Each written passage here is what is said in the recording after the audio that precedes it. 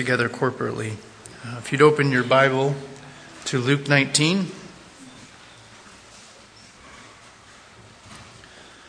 And we're going to pray before we read this morning. God, we just thank you for your word, Lord.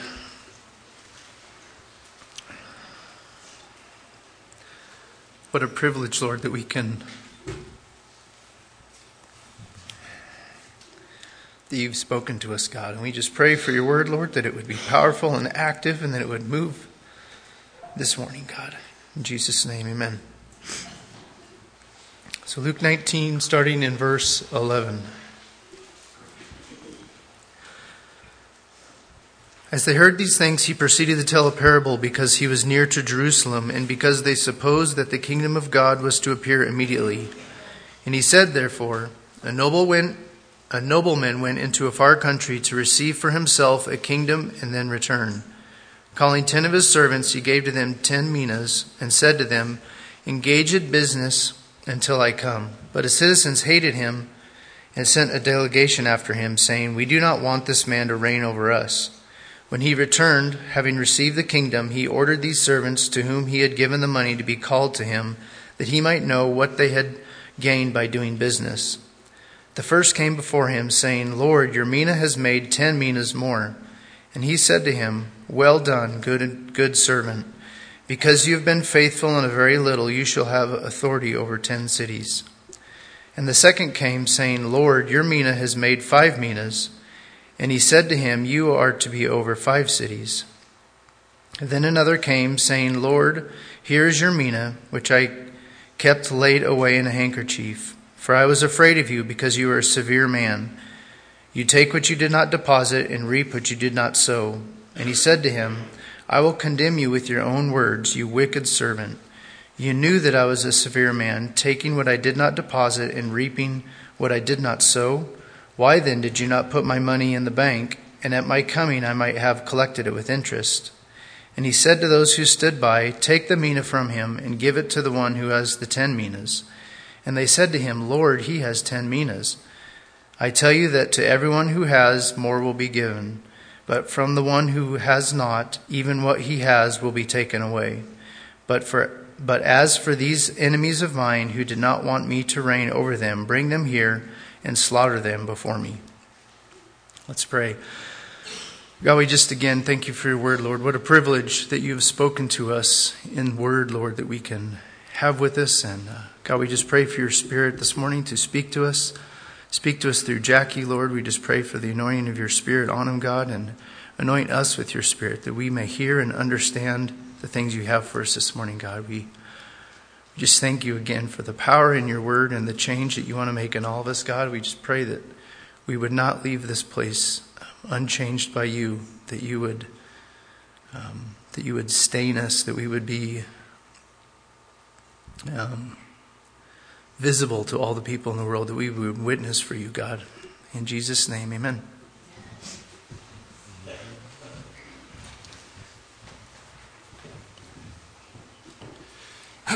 How's everybody this morning? You hanging in there? Well, as we come to this section of Scripture before us this morning, it should remind us of another one. You guys have heard something similar to this before, haven't you? The book of Matthew tells us a parable of the talents. And sometimes, that might be on. Yeah, it's live. I'm going to start hollering in a minute. It'll blow up. Okay. You're right. So when we look at Matthew's parable of the talents, here's what I want you to understand. A lot of people try to connect these two. They don't connect.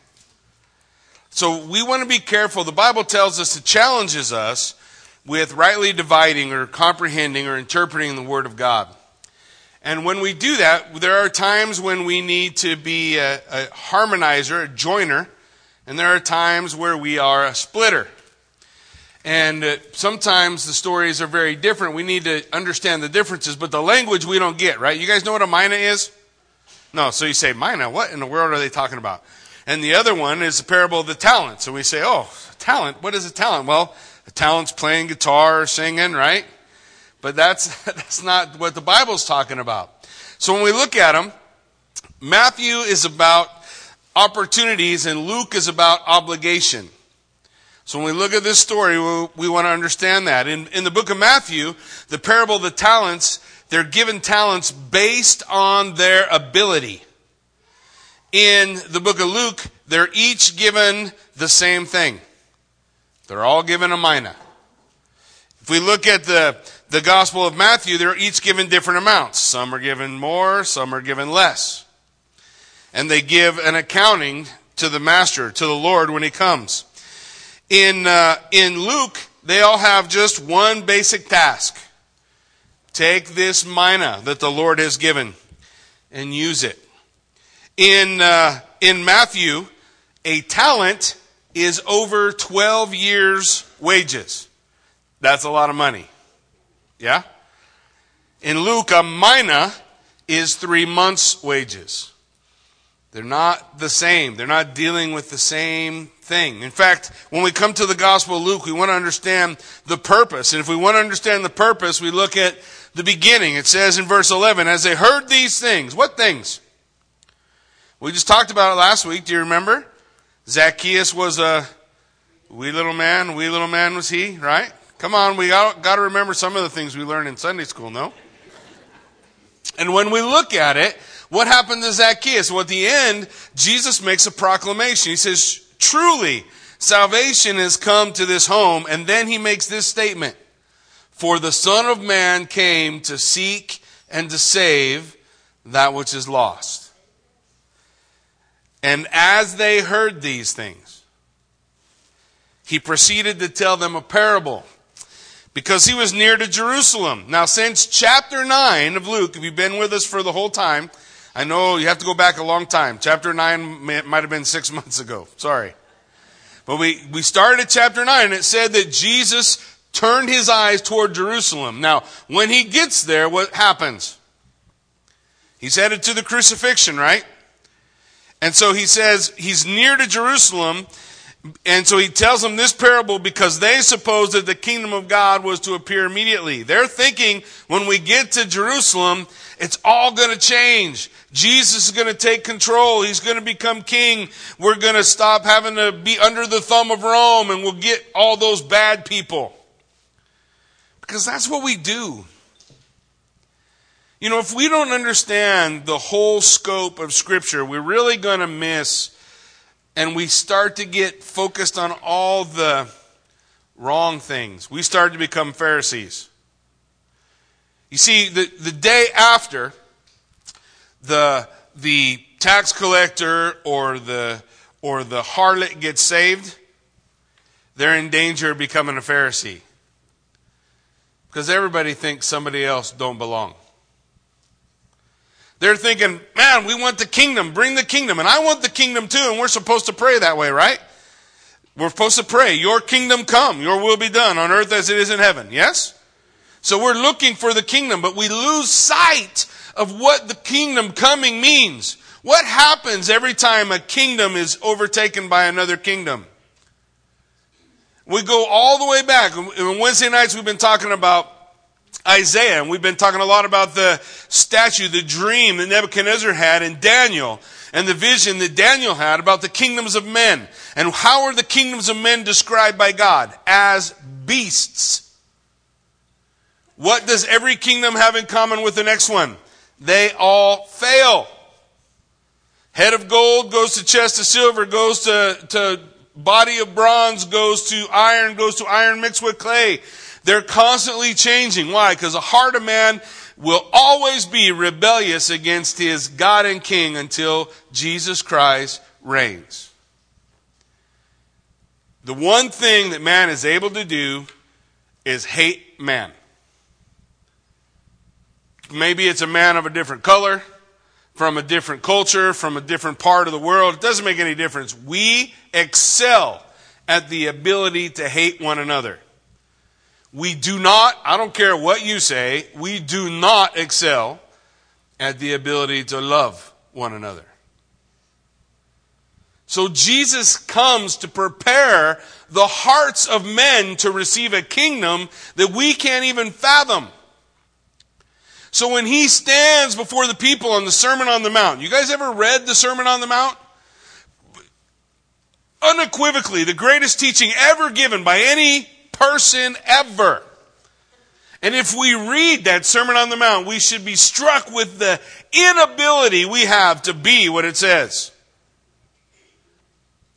Because that goes against our nature. Jesus came, he was on his way to Jerusalem so that he could change what is the nature of man. So that man could become more than he is, so that man could actually be in a place where he could recognize his God and Savior. That's what Jesus did on the cross. So the disciples think a kingdom's going to come and God's going to put down all these people. Listen, we studied it. You want to look at the day of the Lord? The day of the Lord looks like the end of this parable. You want to see what the day of the Lord is? The day when Jesus' kingdom comes, read Revelation 19. What happens when a new king comes? He puts down the rebellion. It doesn't wave a wand and everybody becomes good. He's provided for that already.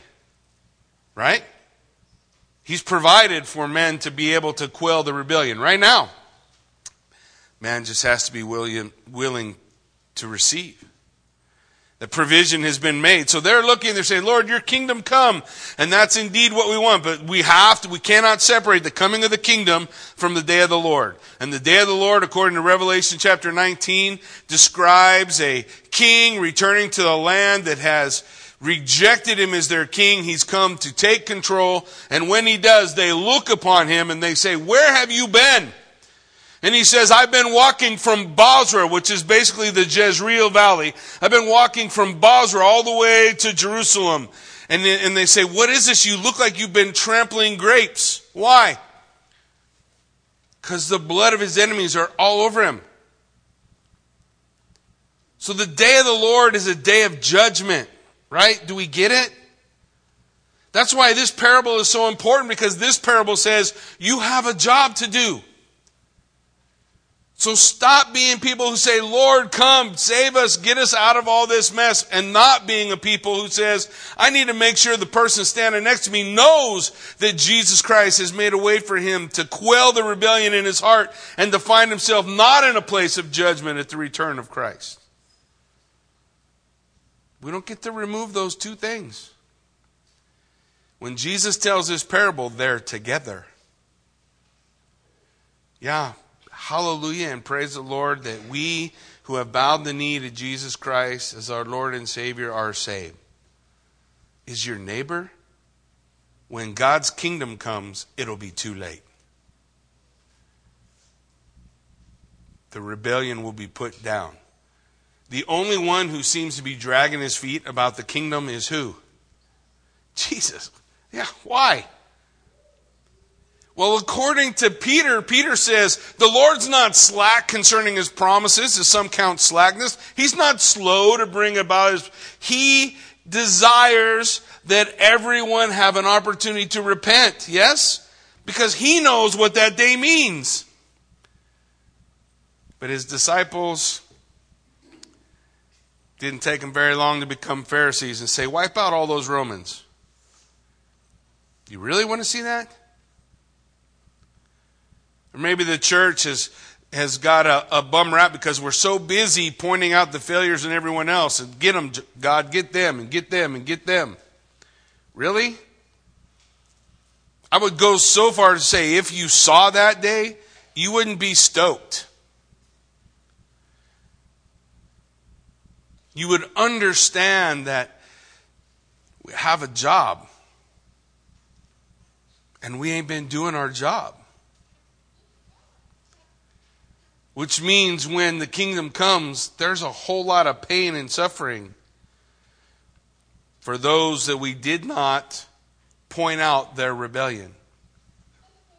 Listen, the Bible is very clear. God doesn't condemn people for the God they don't know. You understand that? The argument about the pygmy in Africa or wherever the pygmy is doesn't work. Romans chapter 1 says God is responsible, or that man is responsible for what God has shown them. It says in Romans chapter 1 that God has shown everyone. He has shown everyone that he is. No such thing as there's not enough evidence. Every time somebody tells me there's not enough evidence, all that means is I like my rebellion, I like my sin, and I don't want to change. It's my job then to make sure they understand that God is calling them to repentance.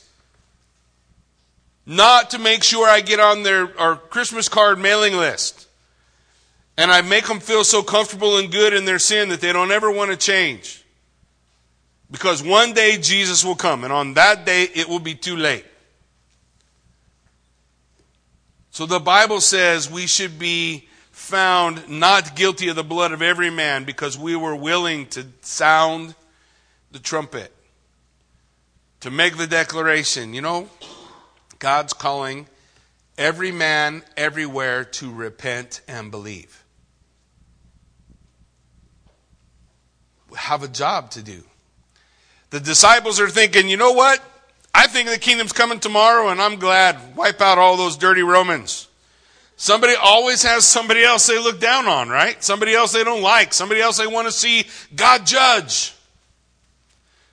But we don't often say, God judge me.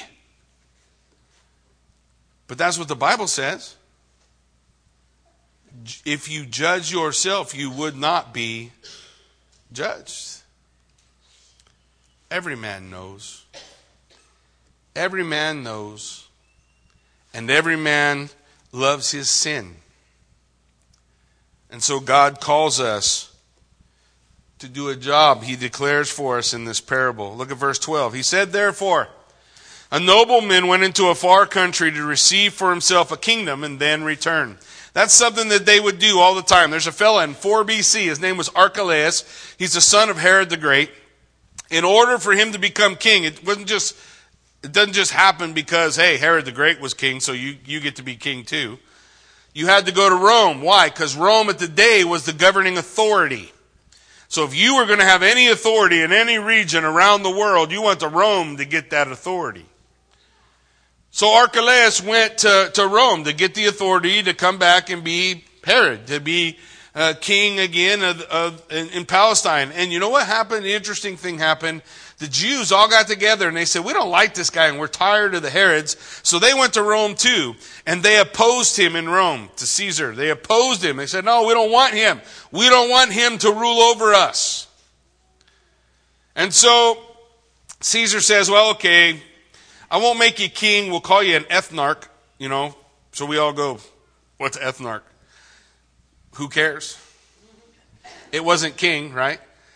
You're an ethnarch, but the problem is you still have authority over Palestine. So he comes back to Palestine. What do you think he did to the Jews who opposed him?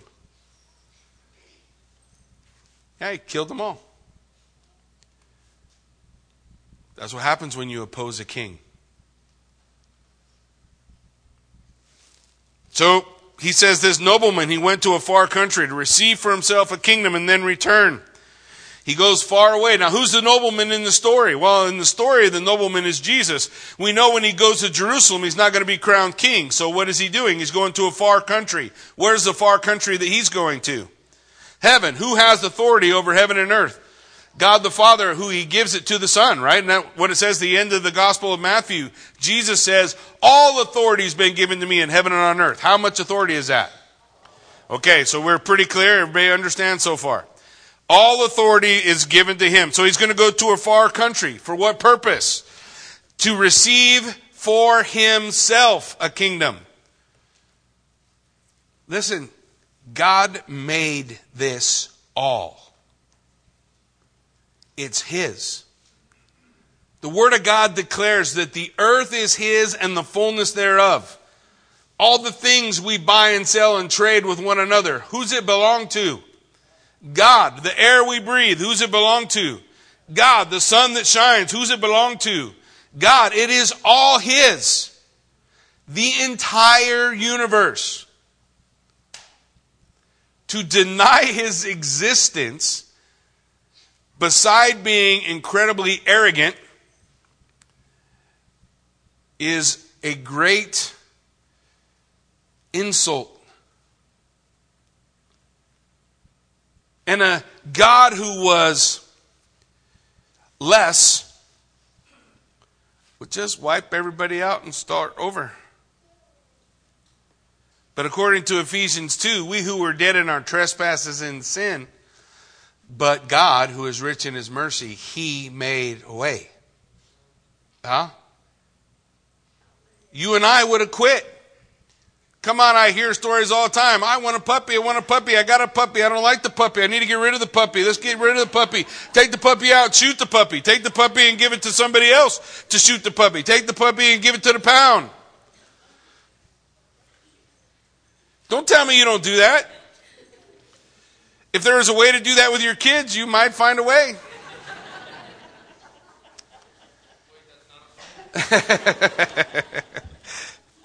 So when we look at it, we can see what's in our heart, right? And the problem is, most of the world, because that's in their heart, that's how they judge God. But God waits.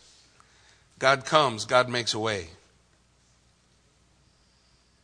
But a holy and just God will not let sin go, will not let rebellion go, and not square it. There will be a reckoning. He went to a faraway place to receive a kingdom for himself, to have himself appointed king.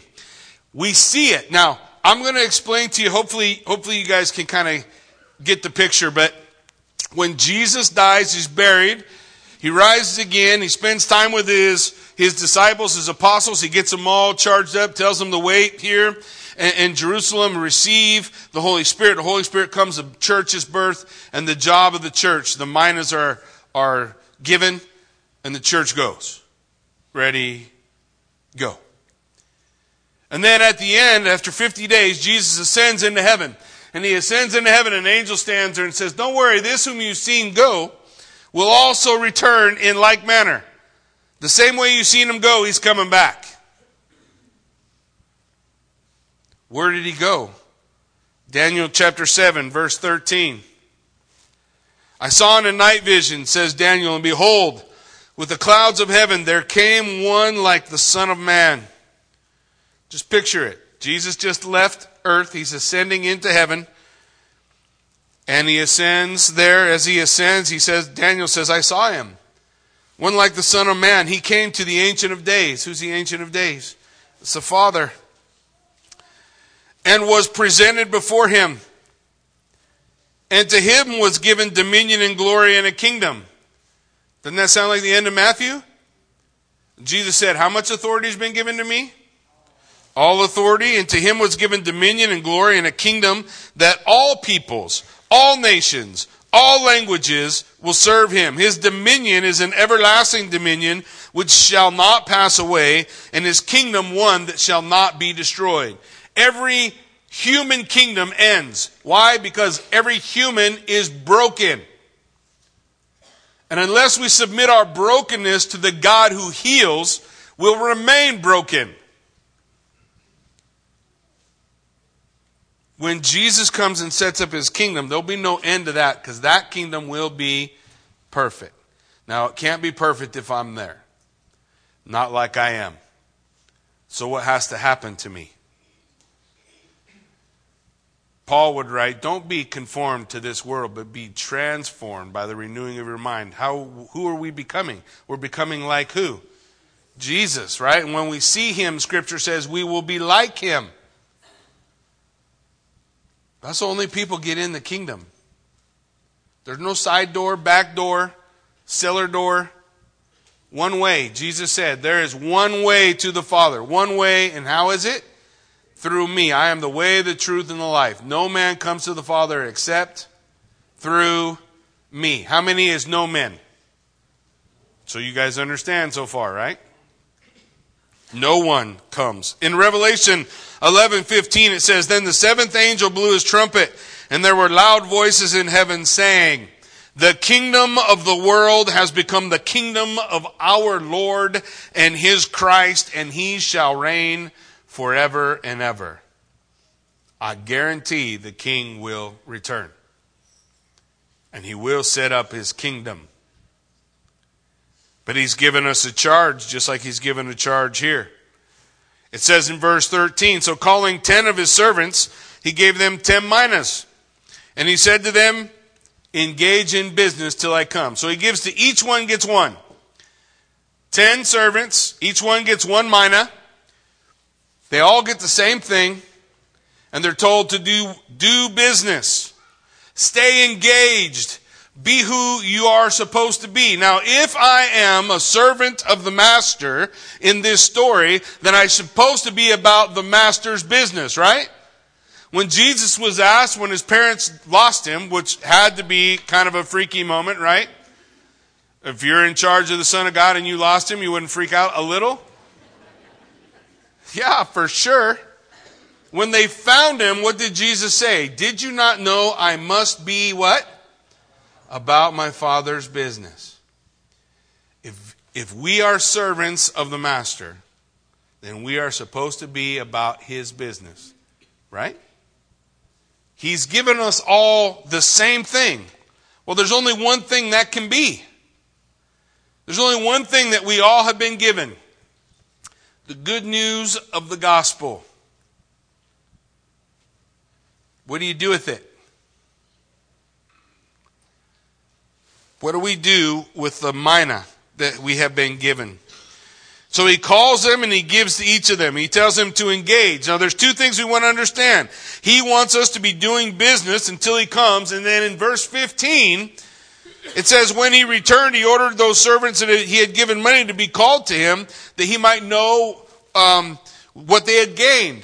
So 2 things. 1, he wants us to be about his business. 2, there will be a reckoning. It is appointed unto man once to die, and then account.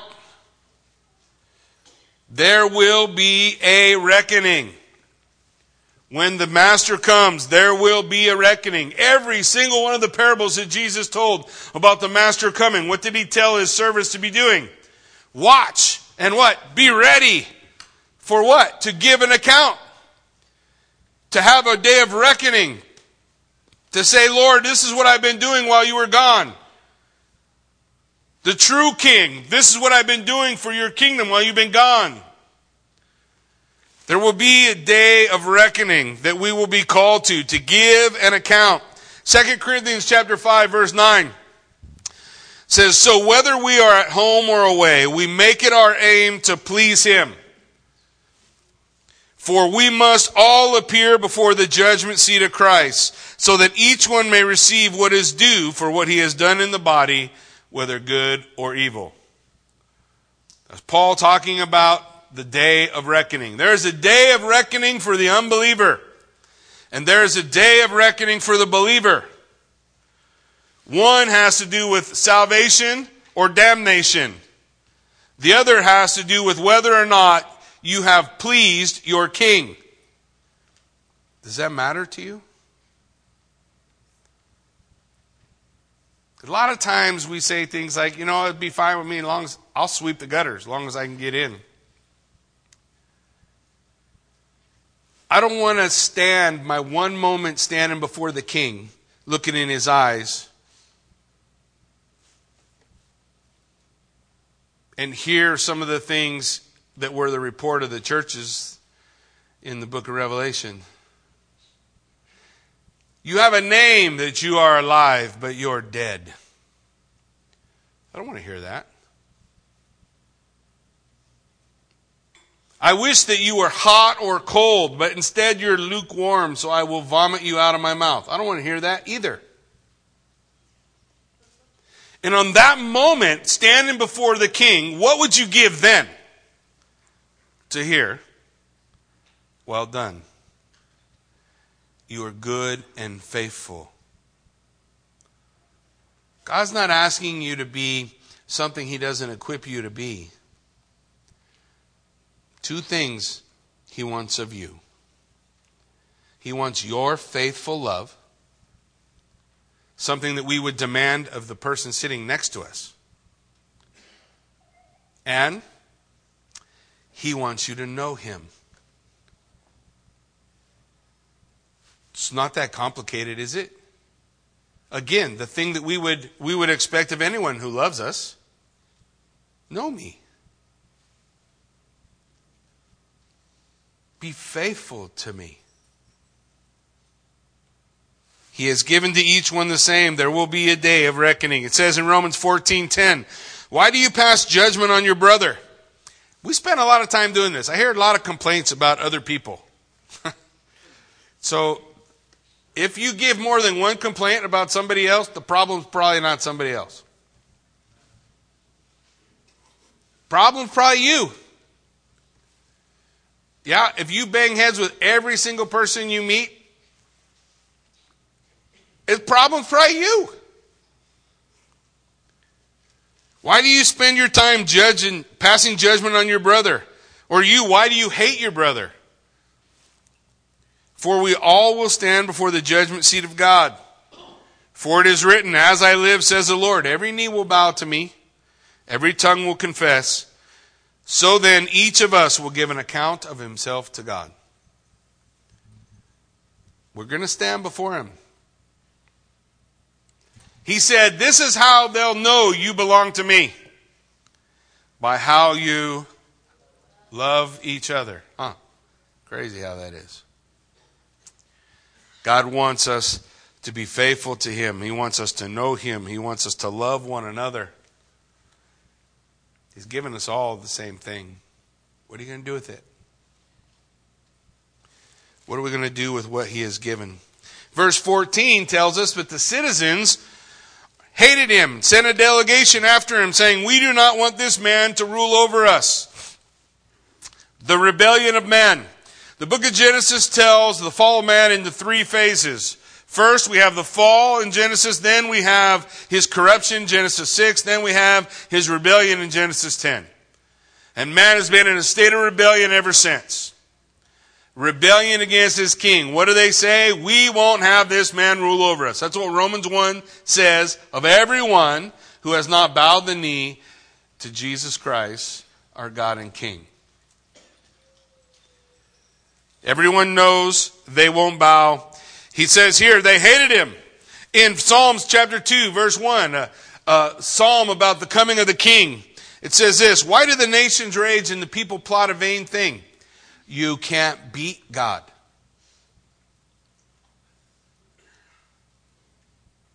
The rebellion is doomed to fail. You can't beat him. You can put it in the papers, God's dead. That don't make God dead, just so you know. You can stand on top of the mountain and shake your fist, but it's not going to change anything. Why do the nations rage and the people plot in vain? The kings of the earth, they set themselves, and the rulers together take counsel against the Lord and against his anointed, saying, let us burst their bonds apart and cast away their cords from us. What does the world say to God?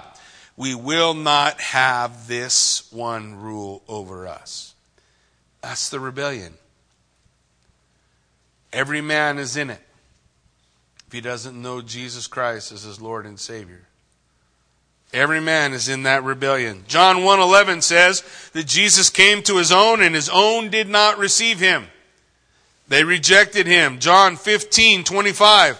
But the word that is written in their law must be fulfilled. What word? They hated me without a cause. They hated me without a cause. John 19:15. They cried out, away with him, crucify him. Pilate said, shall I crucify your king? The chief priest said, we have no king but Caesar. God is not our king. John 19:21 and 22. So the chief priests of the Jews said to Pilate, do not write the king of the Jews.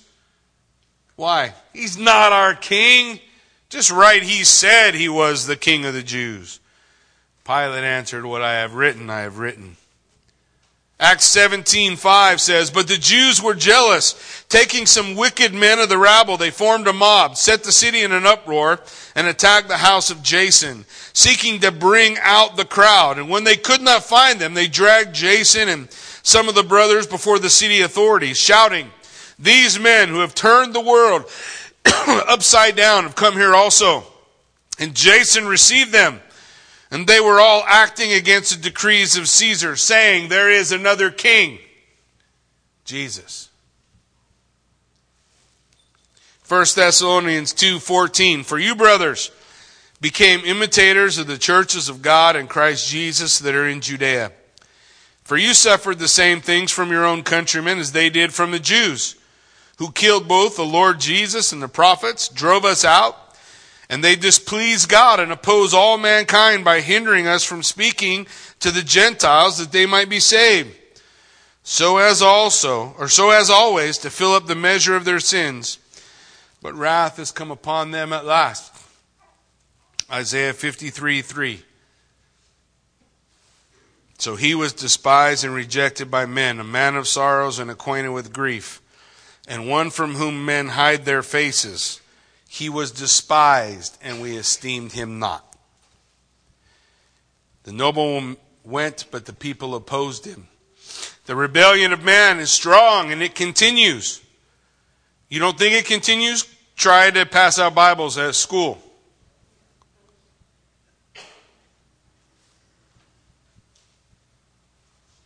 You be opposed. Then try to pass out condoms.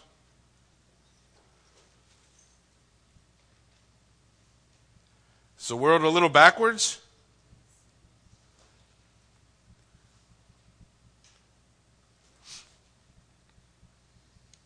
They try to stop the word from going forward. So much so, they hate him so much, they want to take his name out of Christmas. Right? Happy holidays. Season's greetings. No? It's a world in rebellion against her maker. The one who made them, who built them, who gave them the air that they breathe, the sun they enjoy, the beauty of nature around them. The rebellion is strong.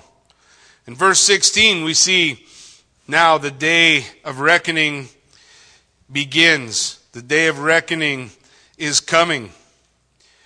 While the citizens hated him, it says he returns. He comes.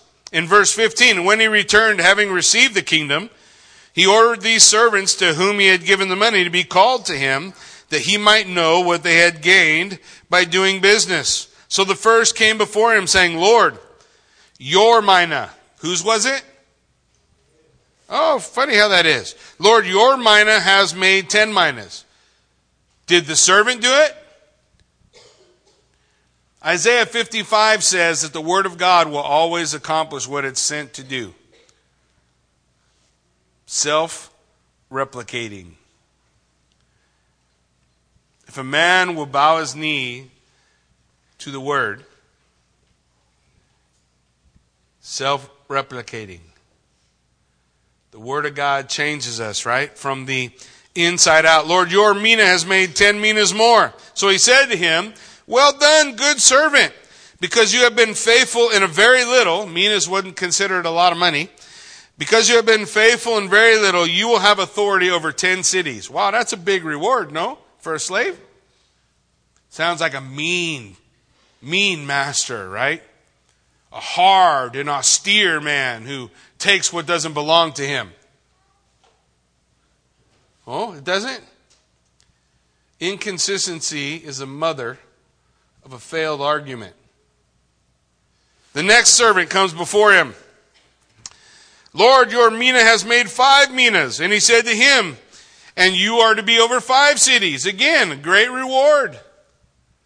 Great reward. Vastly superior to what was done by the servants who were simply being faithful to their master. The commendation is you have been faithful with a little. Revelation chapter 5 verse 9 says they sang a new song, saying, worthy are you to take the scroll to open its seals. Why? For you were slain. And by your blood you ransomed people for God from every tribe and language and people and nation. And you have made them a kingdom of priests to our God, and they shall reign on the earth. You've been faithful with a little, but he gives much. Revelation 26 says, blessed and holy is the one who shares in the first resurrection. Over such, the second death has no power. And they will be priests of God and of his Christ, and they will reign with him for 1,000 years. By the way, that's the highest number in Greek reckoning. 2 Timothy 2:12 says, if we endure, we will reign with him. If we deny him, he will deny us. Be faithful in a little. It's the same thing we see happening in this story, no? Then it says in verse 20, then another came, another servant. Now 10 servants were given. We're only going to hear a reckoning from 3. Everybody else falls somewhere in that category, right? One being the best, one being the worst, and one being somewhere in the middle. You guys tracking with me? So this one, another comes to him and says, Lord, here's your mina, which I kept laid away in a handkerchief. For I was afraid of you, because you are a severe man. You take what you didn't deposit and reap what you didn't sow. That sound like a guy who just gave away 10 cities? Or like a guy who gave away 5? And whose mina was it?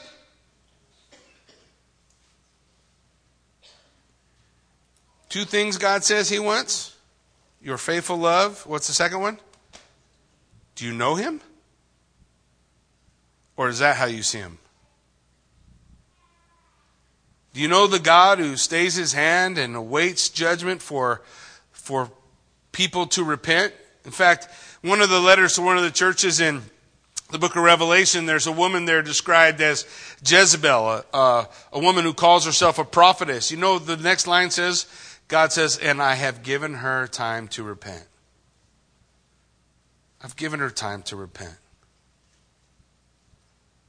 You're a severe man, taking what doesn't belong to you. What doesn't belong to him?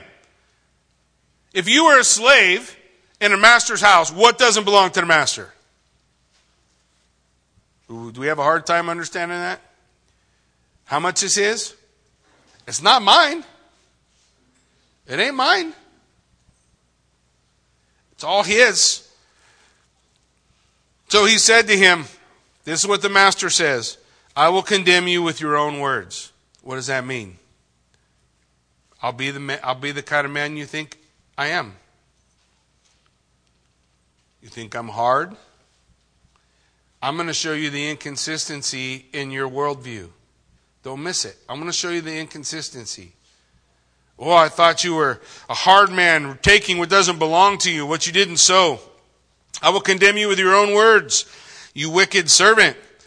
So since you knew I was a severe man, taking what I didn't deposit and reaping what I didn't sow, why did you put the money in the bank? If that's really what you thought, why didn't you do something with it? Inconsistency is the mother of a failed argument. Oh, he's harsh. He's judgmental. He's mean. He's takes what doesn't belong to him. Well, if that was true in an earthly relationship, that's the guy you take care of his stuff. No? So the reality is that's not what he really thought. What he really thought was, you're not ever coming back and I don't got to do nothing. What he really was apathetic. What he really was lazy. That's what he really was. He wrapped it in a handkerchief. Matthew gives us a clue. And Matthew, the story of the talents, he doesn't wrap it in a handkerchief. What's he do? He buries it. So I don't know if you guys knew this, but in their law, not in the Bible, in their law, if someone gave you a great sum of money to take care of, you were absolved of the responsibility if you lost it, if you buried it. So actually the guy who buries it is trying to make sure he's covered. The guy who doesn't bury it doesn't even care that much. He sticks it in a box somewhere in the closet, puts it underneath his tennis shoes, his Go Fasters, and he forgets about it until the master comes. So the master says, if you had put my money in the bank, literally that's not bank, that's on the money tables. That's what it says in Greek. If you put it on the money tables. You guys remember the money tables? in the next section, Jesus is going to turn them over. Yeah? You remember the money tables where they're exchanging money? You could put my money on the money table. At least I've got something, right? There would have been something that would have been responded from it. If you had put it in the bank, I might have collected interest. So he said to those who stood by, take the mina from him and give him to the one who has 10. But they said, but he already has 10. That's what we do, huh? Somewhere somebody told us everything's supposed to be fair. What did you tell your kids when they said, that's not fair, Mom? You're kidding me. Where did you come up with that crazy idea? I would say it's very fair. Why is it very fair? Because to whom much is given, much is required. And if you prove yourself faithful, what's God say? I'll give you more. If you prove yourself faithful, I'll give you more. What does that imply? If I don't prove myself faithful, what happens? Well, he's going to say it in the next verse, isn't he? He says, I tell you, everyone who has, more will be given. But from the one who has not, even what he has will be taken away. Now, there's a distinction in the parable. There's a distinction here. What's a distinction? What he has is taken away, but he's still one of the servants. He's still there. How do I know? Because the next verse he's going to talk about the ones who aren't. Do you see the next one? The next verse he says, but as for those enemies of mine who did not want me to reign over them, so before you get to decide who those enemies are, he tells you, right? There's a distinction made between those enemies and this wicked, unfaithful servant. Because when we stand before the judgment seat of Christ, it's not a judgment of salvation. But the Bible does tell us that there will be some there that will smell like smoke. Why? They barely made it. Because our works save us? No. Our works don't save us. That's why you're saved. If it was about our works, this guy would have been out with those guys.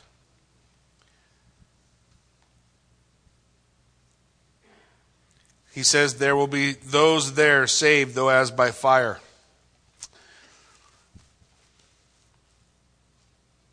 You ever had someone, maybe one of your parents when you were younger, if you're young, maybe one of your parents now, and some event, something happened, and they looked at you and they said, I'm just really disappointed in you. And you felt that feeling where you're like, oh, that I'd rather took the beating.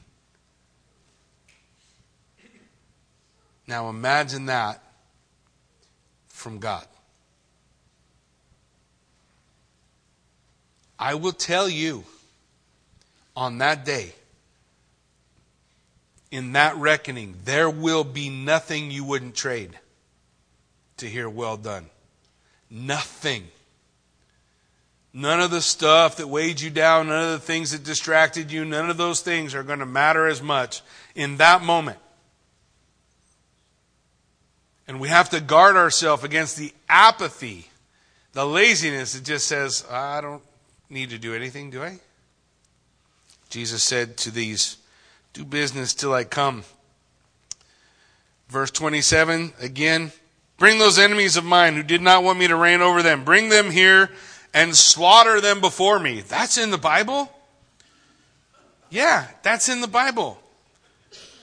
God will put down rebellion. He will put it down.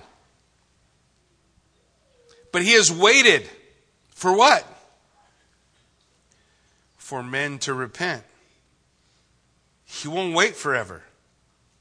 It's not been forever yet. And so he gave his disciples, and you and I, those who believe, he gave us a job. He gave us each a mina. He gave us each the seed of the word from the parable of the sowers. And he's asked us to go sow the seed. Right? We go sow the seed, and one day we'll give an account. What did you do with the seed I gave you? What did you do with the things that I entrusted into your hands? What did you do with them? And I'll give an account to God of those things. And on that day, I'll have an opportunity to look into the God of the universe, who owns it all, who made it all, and have him say to me, wow, I'm so proud of you. Or hear him say, I'm so disappointed.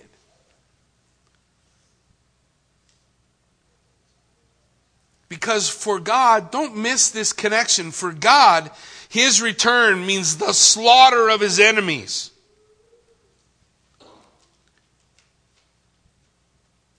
And he doesn't want any of those. So he's tasked you and I. All authority has been given to me in heaven and on earth, Jesus said. So go, make disciples of every nation, baptizing them in the name of the Father, the Son, and the Holy Spirit. Teach them the things that I taught you. And know I am with you even to the end.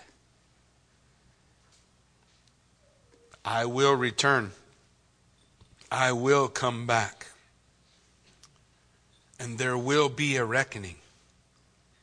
So he wants his disciples to know, we're heading into Jerusalem. You guys think I'm going to sit on a throne. I'm going to be nailed to a cross. You guys think everything's going to become rosy. And it will eventually. But first, it's going to get really dark. You're going to hit the depths of despair. And I want you, my servants, to know I'm going away and I'm going to be gone a while. But when I return, will I find faith on the earth? Will you be faithful with what I've given you? Amen? Why don't you stand with me? Let's pray. Father God, we just thank you for the opportunity we have to open your word, to study your word, Lord God. I pray, God, that it would do what Isaiah 55 said, Lord. It says that your word will go forth and it will do a job. It will do surgery on my heart if that's what's needed. It will show me an area of sin in my life that I can confess if that's what's needed. It will call me to repentance. So I turn from the things that are not profitable and turn to the things that are. God, I just pray that we would be obedient. James would say it like this, don't just be those who hear and say, that's a good word, and go away and forget. Because he's like a man who looks in a mirror and sees dirt on his face, but before he can wipe it away, he's looked away from the mirror and he forgets what manner of man he is. Be who you want us to be hinges on our ability, our willingness to turn from that which is not profitable and turn toward that which is. To turn away from all the systems of men and the ideas of men and turn toward God. Turn toward you, for you're the only one who can change my heart. For the word declares my heart is deceitful and wicked above all things. God says that of every heart. And we think it's not mine? We need to keep our heart in check. So we need you. We need your spirit in us. Because you said, I'll take that heart of stone and I'll give you a heart of flesh. It's as we walk with you in the cool of the evening, even as Adam did, when we walk with you, when we talk with you, when we know you, when we are faithful to you, all of those things draw us nearer. We become the men and the women we want to be. We become the men and the women walking in victory, the victory of Jesus Christ, not mine. It's his work in me. God, I just pray that we would not only stop our own rebellion, but that we would recognize that there is a day coming, and it will be a glorious day, and there will be such a beautiful thing that happens, but that all happens after the enemies are slaughtered. So God, you said, I wait. I wait. I want every man to repent. I don't know how many men need to or how many will. None of that's in my control. I don't have the ability to make anyone repent. What I do have the ability to do is to open my mouth and call men to repentance, to believe, to trust in God, to receive salvation, to bow the knee, to recognize that now we can of our own free will. And the result is God does a work of salvation. He justifies and sanctifies me, and I discover I can be the father I want to be. I can be the husband I want to be. I can be the man I want to be. I can be the person I want to be, only because Jesus Christ is my King. God, I pray that you, by your Spirit, would do a work in our heart, because Jesus Christ made the way. He paid it all. And I owe him everything.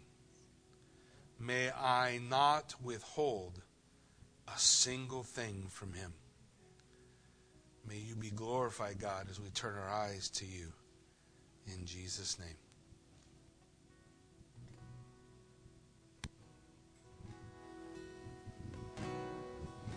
Just want to encourage anyone, if they need a prayer for anything this morning, just to come forward. We got people up here that'll pray for you.